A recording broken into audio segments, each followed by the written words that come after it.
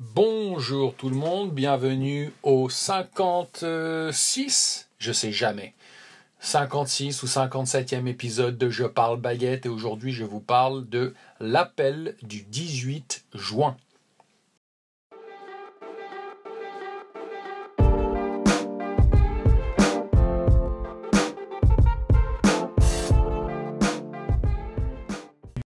Bonjour et bienvenue à tous au podcast Je parle baguette. Je m'appelle Charles et chaque jour, du lundi au vendredi, je poste à peu près 10 minutes de moi en train de parler seul ou avec d'autres personnes en français afin de petit à petit vous habituer à cette langue qui est le français. Donc n'hésitez pas à vous abonner, à mettre une bonne note si cela vous plaît et je vous souhaite un très très bon podcast. À tout de suite.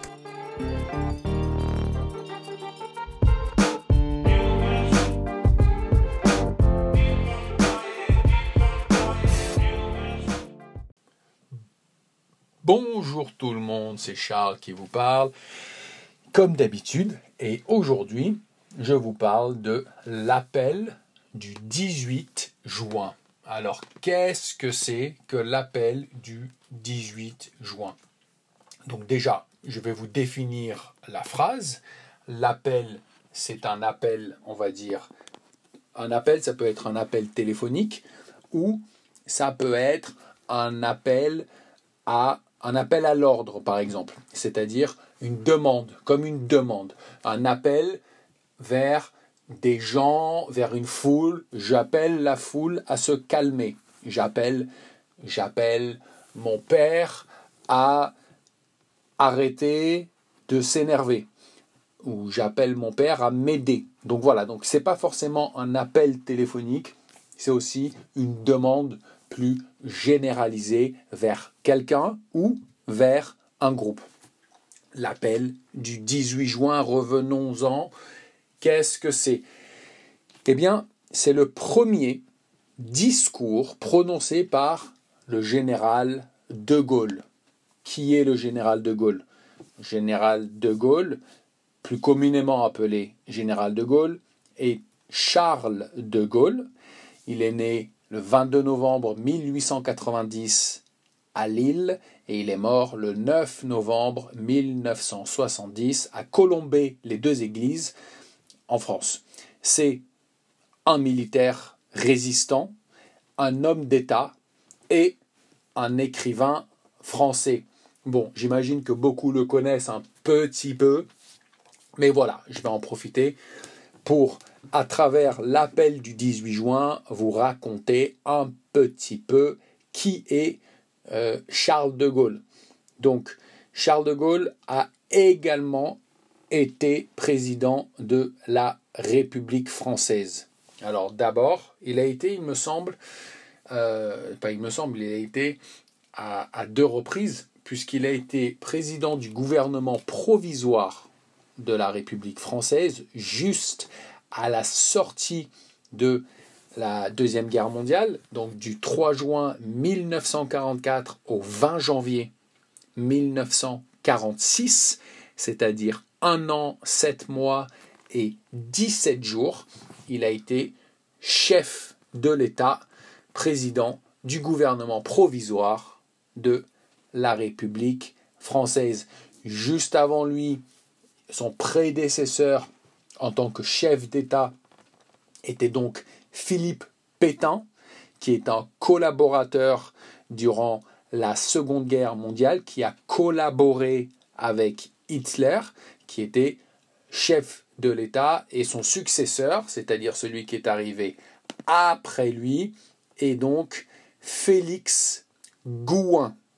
Félix Gouin, qui était également président du gouvernement provisoire de la République française, mais lui pendant seulement 4 mois. Et bon, bref, il y a eu quelques présidents comme ça du gouvernement provisoire en attendant qu'ils mettent en place, suite à la Seconde Guerre mondiale, un gouvernement propre. Et donc, je vous ai parlé de cette fonction en tant que premier président, du gouvernement provisoire, mais après, il a été proprement président de la République française une bonne dizaine d'années, un peu plus d'une dizaine d'années après, du 8 janvier 1959 au 28 avril 1969. Donc quand même 10 ans, 3 mois et 20 jours. Il a été donc élu à 2 reprises, puisque à l'époque, on était président de la République pendant 5 ans. Et donc voilà pour notre ami Charles de Gaulle, et plus communément appelé Général de Gaulle. Et il s'est fait connaître en premier lieu comme chef de la France libre. Qu'est-ce que c'est que la France libre? C'est le régime de résistance extérieure fondé à Londres par le général de Gaulle à la suite de son appel du 18 juin. Et l'appel du 18 juin, il est communément appelé l'appel du 18 juin, qui a été fait le 18 juin 1940 et qui est le premier de nombreux appels du général de Gaulle pendant la Seconde Guerre mondiale. Donc un petit résumé rapide de ce qui s'est passé au départ de la guerre. Donc qu'est-ce que c'est? Donc l'appel du 18 juin, pourquoi et comment? Donc c'est le discours, l'appel du 18 juin, le discours fondateur de la résistance. Ok, la résistance, c'est le mouvement qui a été contre la vague nazie, qui a résisté, du verbe résister, la résistance, et un membre de la résistance, on l'appelle un résistant. Ok ? Donc on va remonter un petit peu le temps. Tout commence au départ de la Seconde Guerre mondiale en 1939. Le dictateur Adolf Hitler impose le nazisme en Allemagne, sur l'inégalité et la répression, notamment du peuple juif. Cela devient une menace pour les pays voisins, et Hitler rêve d'une grande Allemagne et veut conquérir l'Europe, par la violence bien sûr. Et en septembre 1939, il envahit la Pologne. En réaction, la France et la Grande-Bretagne rentrent en guerre. Mais rien n'arrête l'armée nazie, qui ensuite, en mai 1940, donc là on parle de simplement 9 mois après l'invasion de la Pologne, en mai 1940, l'Allemagne envahit la France. En tout cas, ils attaquent le 10 mai. Et l'armée française n'arrive pas à bloquer, à arrêter les Allemands avec leurs chars.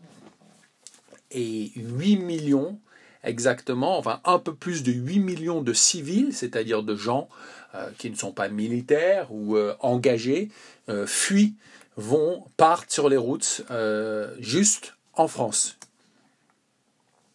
Et c'est tellement rapide, qu'ils ont commencé à attaquer le 10 mai, et le 14 juin 1940, les Allemands, les nazis, défilent dans Paris.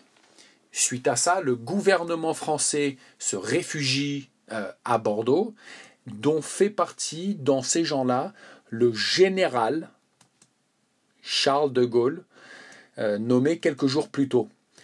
Mais lui, il cherche des moyens pour poursuivre la lutte, pour poursuivre ce qui va s'appeler par la suite la résistance. Et le 16 juin, il se rend en mission officielle à Londres. Et il rencontre le Premier ministre Winston Churchill. Je vais un peu rapide, je suis peut-être un peu plus saccadé que d'habitude, mais je voudrais vous donner un maximum d'informations en 10 minutes. Alors, Et donc Churchill lui propose et l'incite et l'encourage à poursuivre le combat.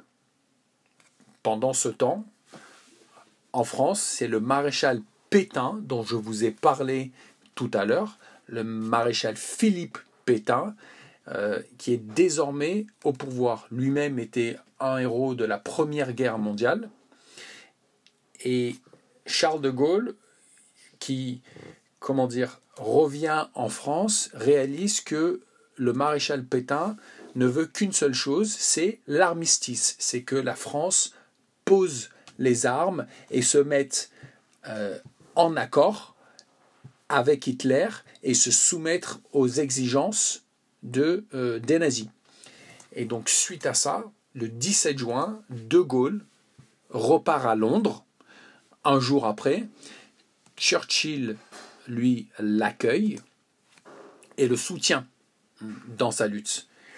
Et dès le lendemain, le 18 juin, au matin, Charles de Gaulle rédige un texte, écrit son texte, qui, à 18h30, dans la fin de la journée, à la BBC, le général prononce son discours qui sera célèbre, dont la phrase connue « Quoi qu'il arrive », donc j'ouvre les guillemets, « Quoi qu'il arrive, la flamme de la résistance française ne doit pas s'éteindre et ne s'éteindra pas ».